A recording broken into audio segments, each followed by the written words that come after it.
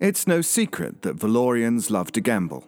For better or worse, gambling addiction has become as much a part of the country's national identity as magic, revolutions, and baked surf on casserole. Even though the Favorites nominally outlawed the practice, illegal gambling dens like those in Hundekopf flourished around the turn of the century. And it is because of that national love of gambling that Maxime Moretz was able to make his fortune. Moretz was in his early 60s in 1911 and had amassed a great deal of money and influence as the owner of one of Hundekopf's most successful pawn shops. People of all walks of life came through his doors to beg for his favor, and he had gotten rich off of their misery.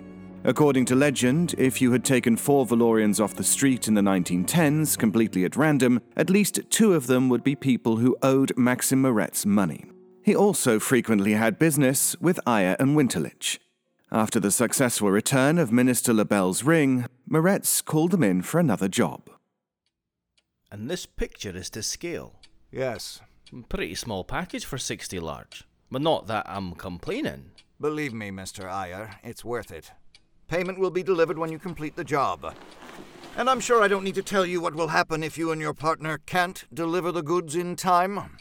Believe me, Mr. Moretz, you will not be disappointed. The job was fairly simple. Berthold Siegel, the Viennese art collector, was in possession of a priceless unicorn statue that he had refused to sell. Moretz was willing to pay for Ayer and Winterlich to steal the unicorn from Siegel's mansion. All they had to do was drive south, infiltrate Siegel's mansion and crack his safe, get past the guard dogs, Run! and return the stolen statue to the VSR before Siegel noticed it was gone. All in a day's work for Ayer, Winterlich and company. The only casualty of the excursion was Colette's new shirt, which was ruined when one of Siegel's guard dogs bit her on the arm. To a near perfectly executed job. Here. I'll tell you what, Colette. I had my doubts at first, but now I'm starting to wonder how I ever survived without you. I mean, the way you were able to distract that guard dog. Inspired. Thanks. And you, Telsey, you were on fire. We got back across the border in record time. Oh, it was nothing. Oh, I'm feeling good today, gentlemen. We should do something nice for ourselves, you know. Perhaps we ought to wait until after tonight, when we've delivered the goods to dear Monsieur Moretz and been fully compensated for our effort. What's that expression about counting chickens? Aye, what bad could possibly happen to us in the 70 kilometres between here and Hundekopf? We're over the hill. We have the unicorn. I still don't understand why this stupid little figurine would be worth 60,000 marks to anyone. It's pure Kearsite crystal. Similar composition to the Kingmaker and unlike any diamond on Earth. Eisen returned the unicorn to the cloth he'd wrapped it in earlier and, without thinking, put it into his pocket. All right, Telsey. Why don't you take us home? At your service, as always.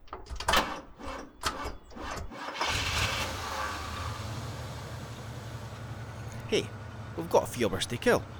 Maybe, I'm just saying that maybe we should take a little detour. To what? There's nothing out this way but farmland and a couple factories and... At that moment, Telesphore noticed something by the side of the road. It was a painted wooden sign shaped like the head of a devil. Its mouth was agape, and just above its horns were the words, "Only 5 kilometers to go." Upon seeing this, Telesphore was suddenly struck with a cold chill, because he knew what that sign signified, and it was not good. No, we are not going. But the Devil's Maw's right there. It's right there. Absolutely not. Oh, come on. You never want to go. That's because the Devil's Maw is tacky and it's vile, and I have no idea why you like it so much. Because it's the best. You're insane for not liking it. Yes, I'm insane for not wanting to stand on the mouth of a gigantic underground creature and be forced to smell its hot, nasty breath while also reckoning with the fact that at any moment I could slip and fall down its throat, never to be seen again. Well, when you describe it like that, it sounds completely unappealing. Wait, this is the first time we've driven by the Devil's Maw while there have been 3 people in this van. We can vote on it. Let's vote on it. You want to go see the Devil's Maw, right? You think the Devil's Maw is a cool, fun place to spend an afternoon, right? don't disappoint me. I've really got no feelings on it either way. I've never been. That's the worst thing you could have possibly said. That is it. We're going. We're going right now. 2 against 1. Eisen wins. Eisen wins, Eisen wins. The Devil's Maw is easily the most infamously weird feature of the Valorian landscape. In 1780, a popular newspaper called the Crystal City Crier published a story detailing a remote village called Ville-Creuse, approximately halfway between Hundekopf and the border with Austria-Hungary, where a section of farmland gave way to what appeared to be a gigantic mouth in the ground, attached to an equally enormous, stationary, living organism. Upon the publication of this article, geologists and doctors from all over Europe came together in order to survey and study this unusual phenomenon. The local people of Ville-Creuse, unhappy with the sudden publicity and influx of visitors, pushed all of these geologists and doctors into the pit within about 2 days of them arriving. No further attempts were made to survey the Devil's Maw until 1860.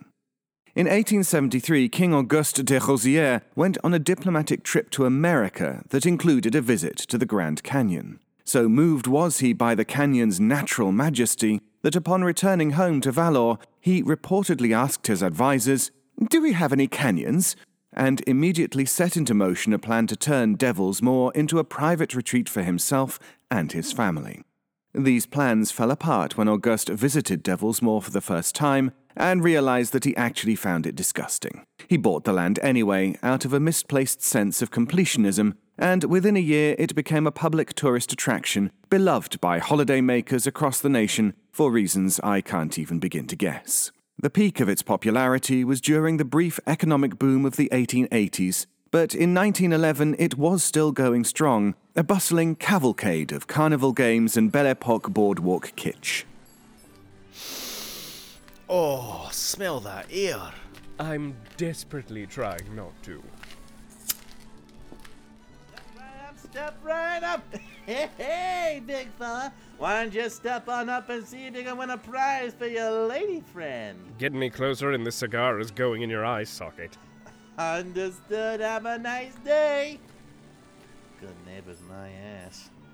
As this was Colette's first visit, she decided it would be a good idea to take the 25 Bruchteil she'd stolen from Eisen's bedside drawer and spend it on an official Devil's Maw guidebook. Meanwhile, Eisen wasted no time in running to a stand selling live chickens. The origins of this magnificent curiosity of nature are still unknown, but Valorian doctors have made countless medical advances thanks to experiments done in and around the Devil's anatomy. I don't get why this place is so popular.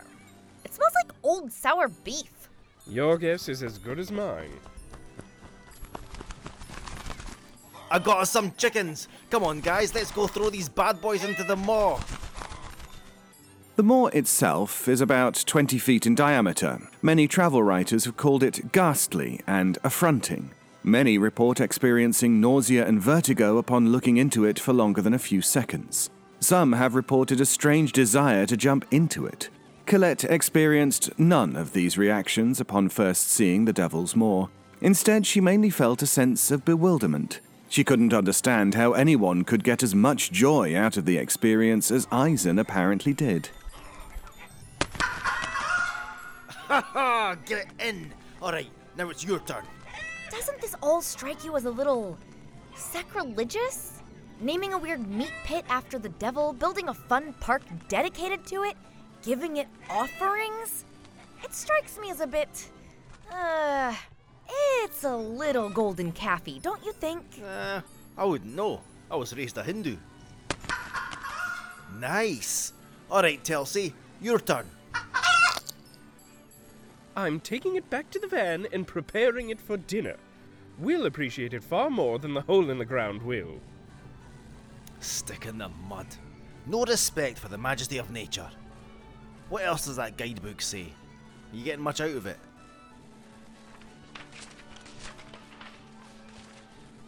The bravest of visitors may choose to descend into the throat for an unforgettable sight. Should you encounter any difficulties on your visit to Devil's Maw, our courteous park keepers are all trained in fleshcraft in order to better maintain the health of both the maw and its visitors. Eisen! The staff here are fleshcraft! Aye, but I guarantee you they're all been novices. As much as I would love to deliver 2 pieces of priceless Kearsite crystal to our client later tonight, you're not going to get people here that can do much more than mend a broken bone. Speaking of, we better hit the road. Alright, I've had my fun. Now where is... Prison. What ya- One day you're going to do that, and I'll just murder you. Oh, you brought that camera. Telesphore set up the tripod, and the 3 of them all crowded together for a snapshot. In the resulting photo, Eisen looks overjoyed, Colette looks slightly uncomfortable, and Telesphore looks like he'd rather be anywhere else on Earth. The moor is barely visible in the photo, but if you look carefully at the lower right-hand corner, you can just make out the shape of Maxim Moretz's crystal unicorn slipping out of Eisen's coat pocket and falling through a gap in the railing. Shit! What? What happened? The unicorn! It's back in the van, like we ought to be. No, it isn't. I put it in my pocket and I must have forgotten to take it out before we got out. Why on earth did you put it in your pocket? It doesn't matter, alright? What matters is that I just fed it to the big hole in the ground. In a moment of blind panic, Eisen started climbing the fence with intent to jump. It's likely he would have if a member of park staff, one Daphne Lights, hadn't been walking past at the time. Daphne, like all Devilsmore Park keepers, was trained in basic fleshcraft. Her abilities were nothing spectacular, but she had enough command over living flesh to mend minor injuries and, if need be, lift unruly patrons like Eisen away from the edge of the moor from a great distance. Sir? Sir? You're not allowed to... Sir, please refrain from climbing the railing. It's very dangerous and against safety regulations. Listen to me, lady. I just dropped something worth 60,000 marks into that pit. I have to get down there. Well, I'm really very sorry. Perhaps we can send someone down for it and have it posted to you? No time. The man I promised that merchandise to is meeting me in Hundikoff in 3 hours, and if I show up empty-handed, he will make sure that I end this day with several fewer body parts than I woke up with. So if you don't let me... Daphne also knew a spell that let her close a person's windpipe. That one was not only handy for dealing with unruly patrons, but also very useful in fending off the overly forward gentleman who regularly tried to talk to her on her morning bus commute. Once again, I'm very sorry, sir, but it's the best we can do. The scene threatened to quickly devolve into chaos. Eisen was flailing around, gasping for air like a dying fish. Telesphore, seeing his partner in distress, instinctively went for a small revolver he kept in his jacket. Seeing this unfold, Colette quickly stepped in to defuse the situation. Who do I talk to if I want tickets for the Descent experience? Oh, of course. Tickets are over by the Ferris wheel. Fantastic! We'll all 3 of us go down there and look for the package ourselves. Sorry for troubling you. My pleasure. If you run into any problems, feel free to ask for me. My name's Daphne. In the early days of the park's existence, the Descent experience lived up to its name much more. It was both a real descent and a genuine experience.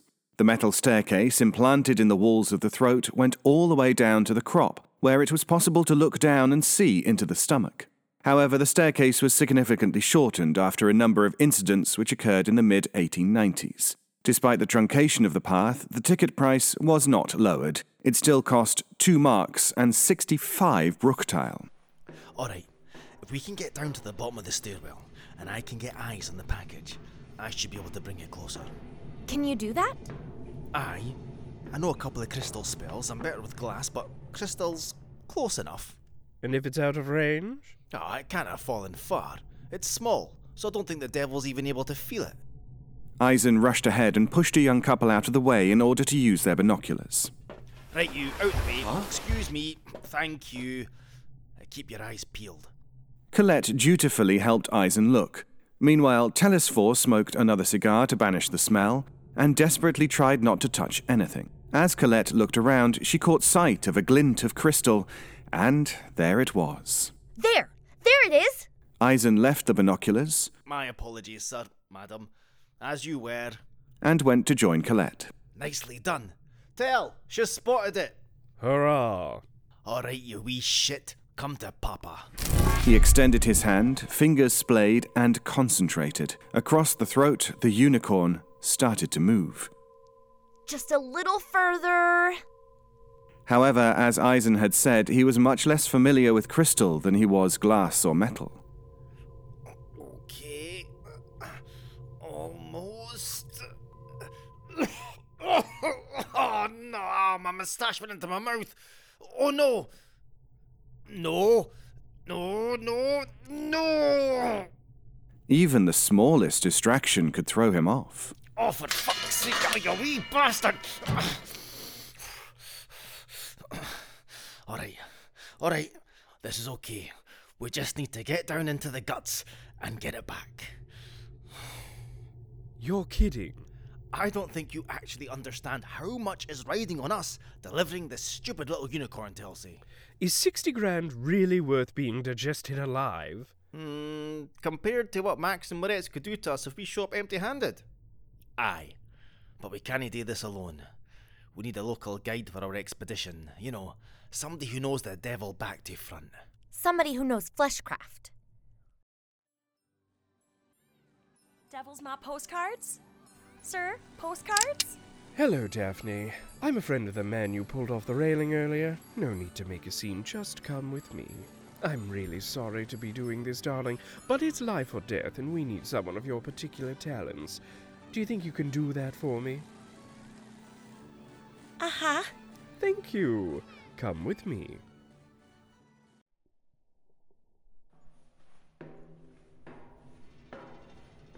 Hey, you said we could call you if we needed help. I said you could ask. Oh, what do? I never covered this in employee training. We need you to get us down into the guts. Sir, I already told you. If you need to retrieve something from the stomach, we can retrieve it and send it to you via post. Daphne, sweetheart, I only have 3 hours to do this. Otherwise, a man named Maxim Moretz is going to terraform my ribcage with a meat tenderizer. What you want me to do would be quite a severe safety hazard. Forgive me for not caring. You're a flesh crafter, I'm an artificer, and if we work together, we'll be in and out in no time. Trust me. Now, can you make us a path down? Well... Telesphore, who wanted to spend as little time in this place as possible, decided to forego diplomacy entirely. He picked up Daphne and dangled her over the edge of the platform. How about now? Hey, whoa, alright, dial it back, big guy. I appreciate the enthusiasm, but come on, we need her alive. Maybe we can offer her payment. What? No, we've nearly lost 60k, plus what we paid for the tickets to get down here, plus she said we could call her if we needed help. It's all part of the job description, isn't it, Daphs? You keep saying that, but you're grossly misunderstanding what I meant. Telesphore held her over the ledge again. All right. With an intense focus, Daphne started to shift the topology of their surroundings, summoning up a makeshift staircase of bones and fleshy protrusions from the throat wall. Oh, very nice work. Ladies first. You know, I've kinda always wanted to do this. I'm not surprised, but I'm still disappointed. So what's your business with those 2 mental cases? They saved my life once, and because of circumstances beyond my control, I couldn't go home. So now I live and work with them.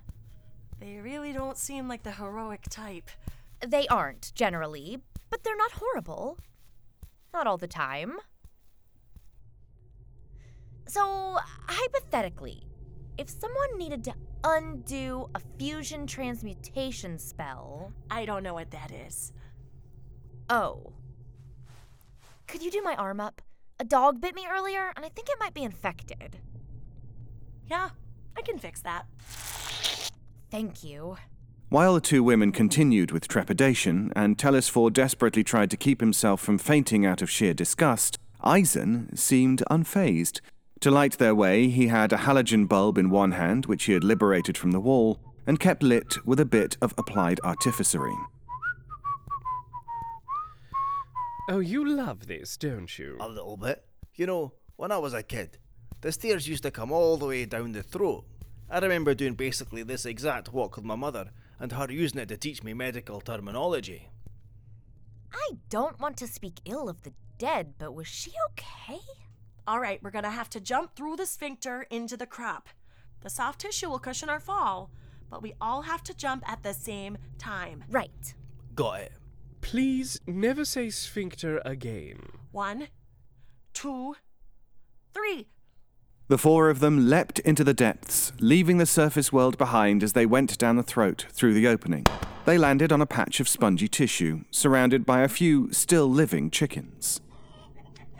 Everyone alive? Yes. Yes. Regrettably. Tell, stop being a baby. I lost my hat. What's that glowing blue thing in your hair? Oh, nothing. Alright, keep an eye out for a crystal unicorn. By the dim blue light, the four of them searched. It was Daphne who first spotted the reflective glint of crystal among their slimy surroundings. Oi, you got it? Yeah. Great, hand it over. Daphne picked up the unicorn, but she did not hand it over. Instead, she raised her hand and called down a vein from the inner wall. It wrapped around her waist and pulled her upwards like a bucket out of a well. Ya wee traitor! Eisen jumped to try and grab her by the ankles, but it was no use. Daphne repeated the spell multiple times, being passed from vein to vein. In this manner, she made her escape, essentially leaving Aya, Winterlich and company for dead. You get back down here! Daphne, come on. You fixed my arm. We bonded. Sorry, I really am, but let's not forget that you threatened my life. It's you or me. Sorry. Alright, we no longer have to worry about the crystal unicorn. Our focus is survival. We'll shake Daphne down for it when we get out of here. I thought you said you'd rather be digested alive than face Moretz empty-handed. Yes, but ideally I'll be doing neither. No giving up! Get up and make yourself useful. Upon getting up, Telesphore was made aware of a slight residue on his clothing. I'm going to burn this suit if we survive. Yes, I know you're disgusted. Get over it. Of course I'm disgusted. The smell is even worse in here. He went to get out another cigar, but Colette stopped him. Don't you dare light up in here.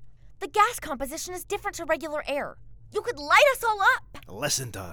Colette, you've been reading that guidebook, so you're our new navigator. Right. So, right now we are in the crop, which is sort of like a little storage area just above the stomach. The obvious way out would be the way we came in. The walls are too smooth to climb. Okay, well, that's our only option aside from going down further. Let me see that. Eisen snatched the book from her and started flipping through it. On one page, he stopped to examine the illustration. It was of a surveyor, climbing down into the crop using the same kind of cleats that one might use to scale an ice wall. Eisen looked from the illustration to a scattered bunch of bones on the floor beneath him. He picked one bone up, weighed it in his hand, and realized that he had an idea. I have an idea. Using his pocket knife, Eisen started to whittle what appeared to be a cow's femur to a sharp point. Collect up as many of those bones as you can, and find whatever you can that can be used for tying. We are climbing this baby. Over the next few minutes, the trio created a variety of spikes to use for climbing, and with a generous donation of Colette's hair, What was that? Nothing. they were able to tie them to their shoes. It was a slow climb, but it was better than nothing.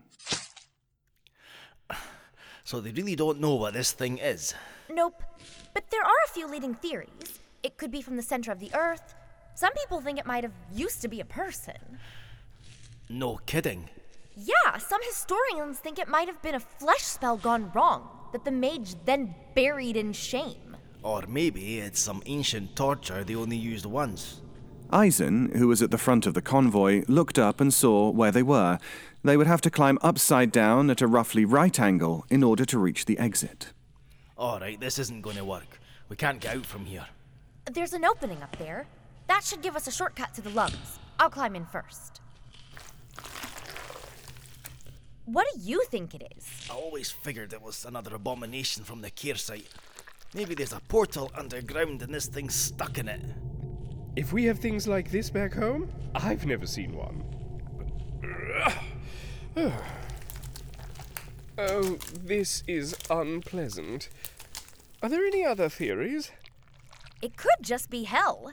I'm inclined to believe that. They made it to the other side of the tube, and when they did, they found themselves in the lungs.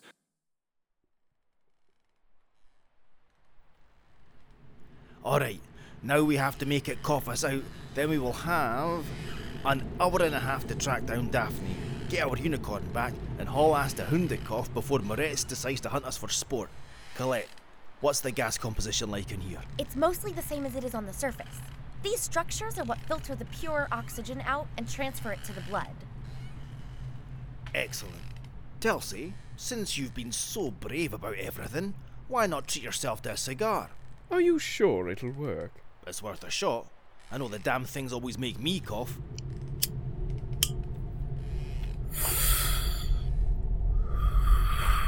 Oh, it's working.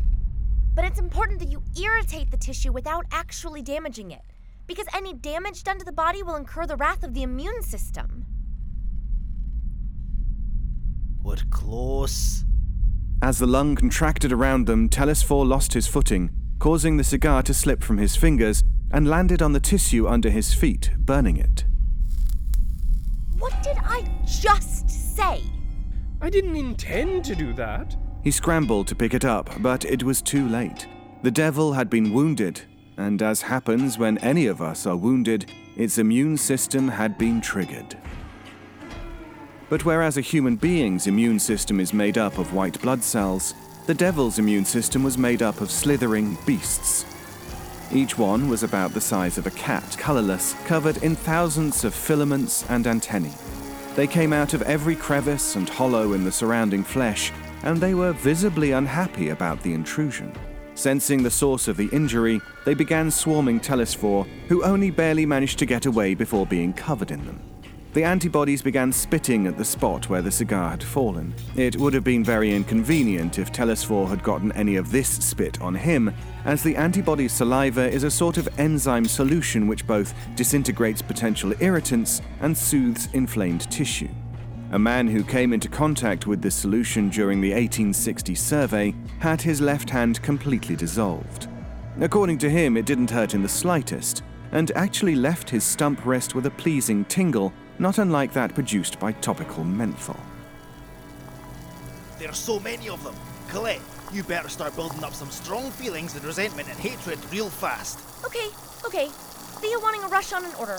Father making me call his new wife Mom. Sister Dolores blaming me for defacing the school bathroom when it was obviously Veronica Hirsch's fault. Ire taking me down into this gooey hell maze after some dumb little figurine! Colette was successful in her counterattack, but the force of the blast was enough to push her, Eisen, and Telesphore backwards, through the tunnel and back down the throat. They bounced off the wall of the crop, ricocheted downwards, and kept falling until they came to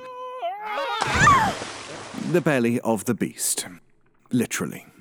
Everyone alive? Yes, but I lost my glasses. How about you, Tel? I take it that was a yes, Rich. I am going to kill you in your sleep. If we live. Now, glasses. There you go. All right, status report. Well, the bad news is the guidebook is now wet and I can't read it. And the good news? I read earlier that because the creature is stationary, its stomach acid is extremely weak and its metabolism is very slow. So we'll probably die of dehydration months before digestion sets in. Lovely.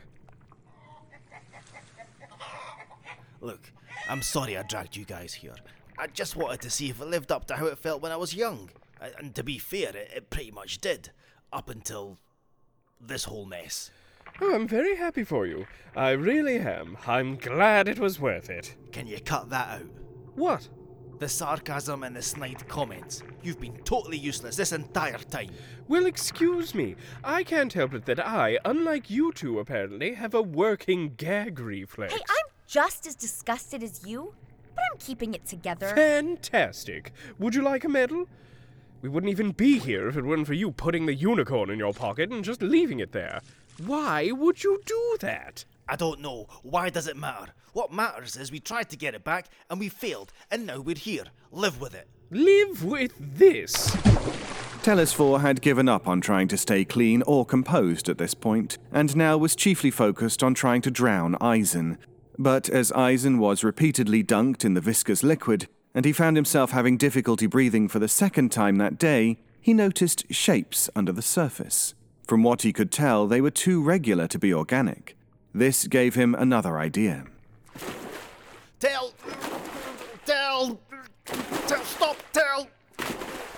Winterlich, let go! Let me, I can get us out of here!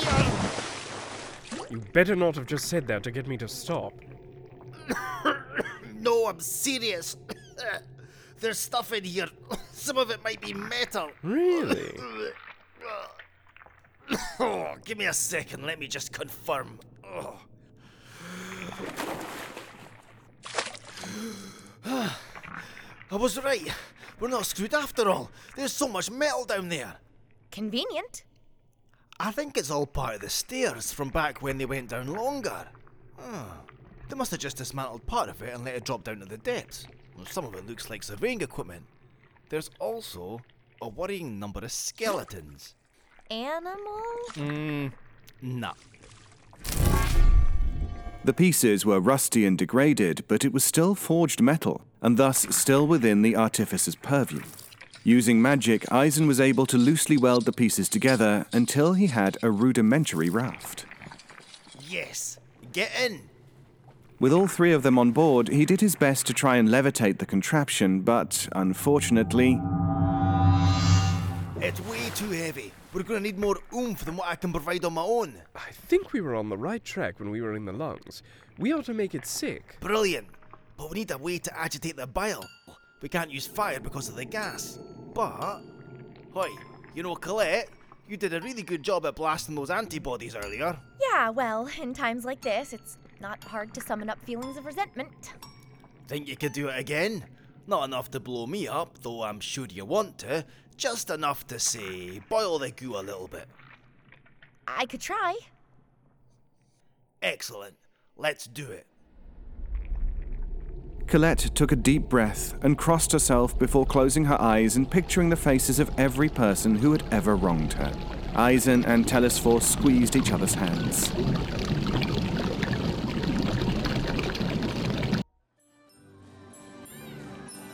Meanwhile, on the surface, business continued as usual.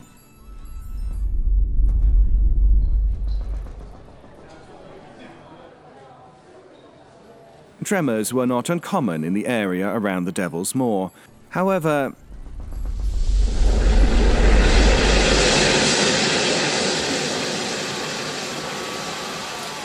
there had never been a full-on eruption in the recorded history of the park. Other patrons were too busy running for cover to notice Aya, Winterlich, and Guys shooting out of the moor in a ramshackle boat, falling 30 feet, and crashing through the roof of the chicken stand.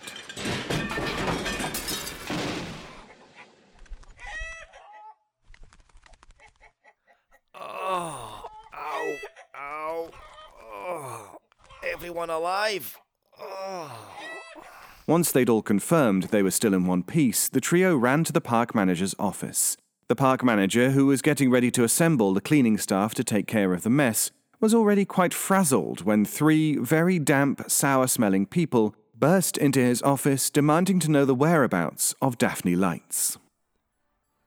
She said something about needing to get to Hundekopf to make a bank deposit or something. Hundekopf? Sir, you better be lying to me right now. I'm fairly sure that that's what she said. Now, if you don't leave my office right now... Say no more, sir. We'll get out your hair.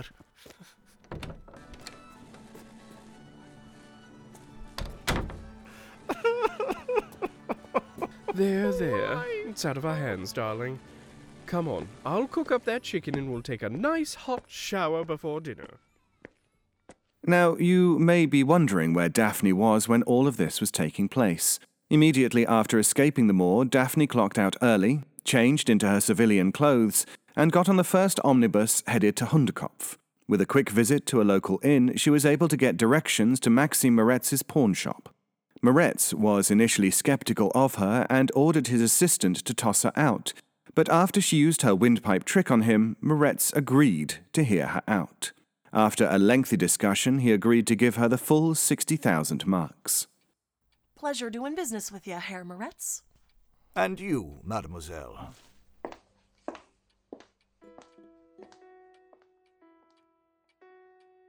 Shame about Eyre and Winterlich. Want me to bring him in? No, not yet. I think they may still be of use to us alive. Something that young lady said to me just now struck me as very intriguing.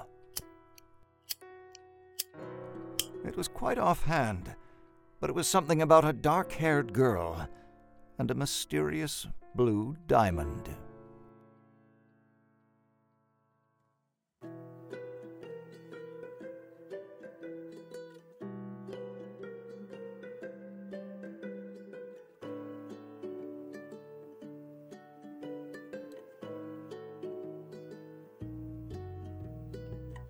This episode of the Kingmaker Histories was written and audio engineered by Meg Malloy-Tootin, with executive production by Henry Galley. Thanks to Trevor Roberts for providing the inspiration. Our music comes courtesy of Vivek Abhishek.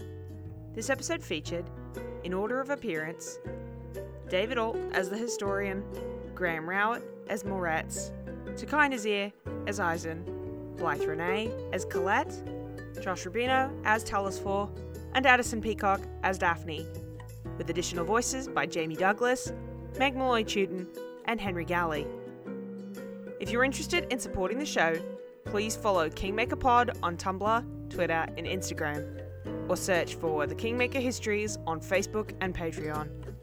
Thank you for listening, and we'll see you after a brief holiday hiatus, returning on January 7th.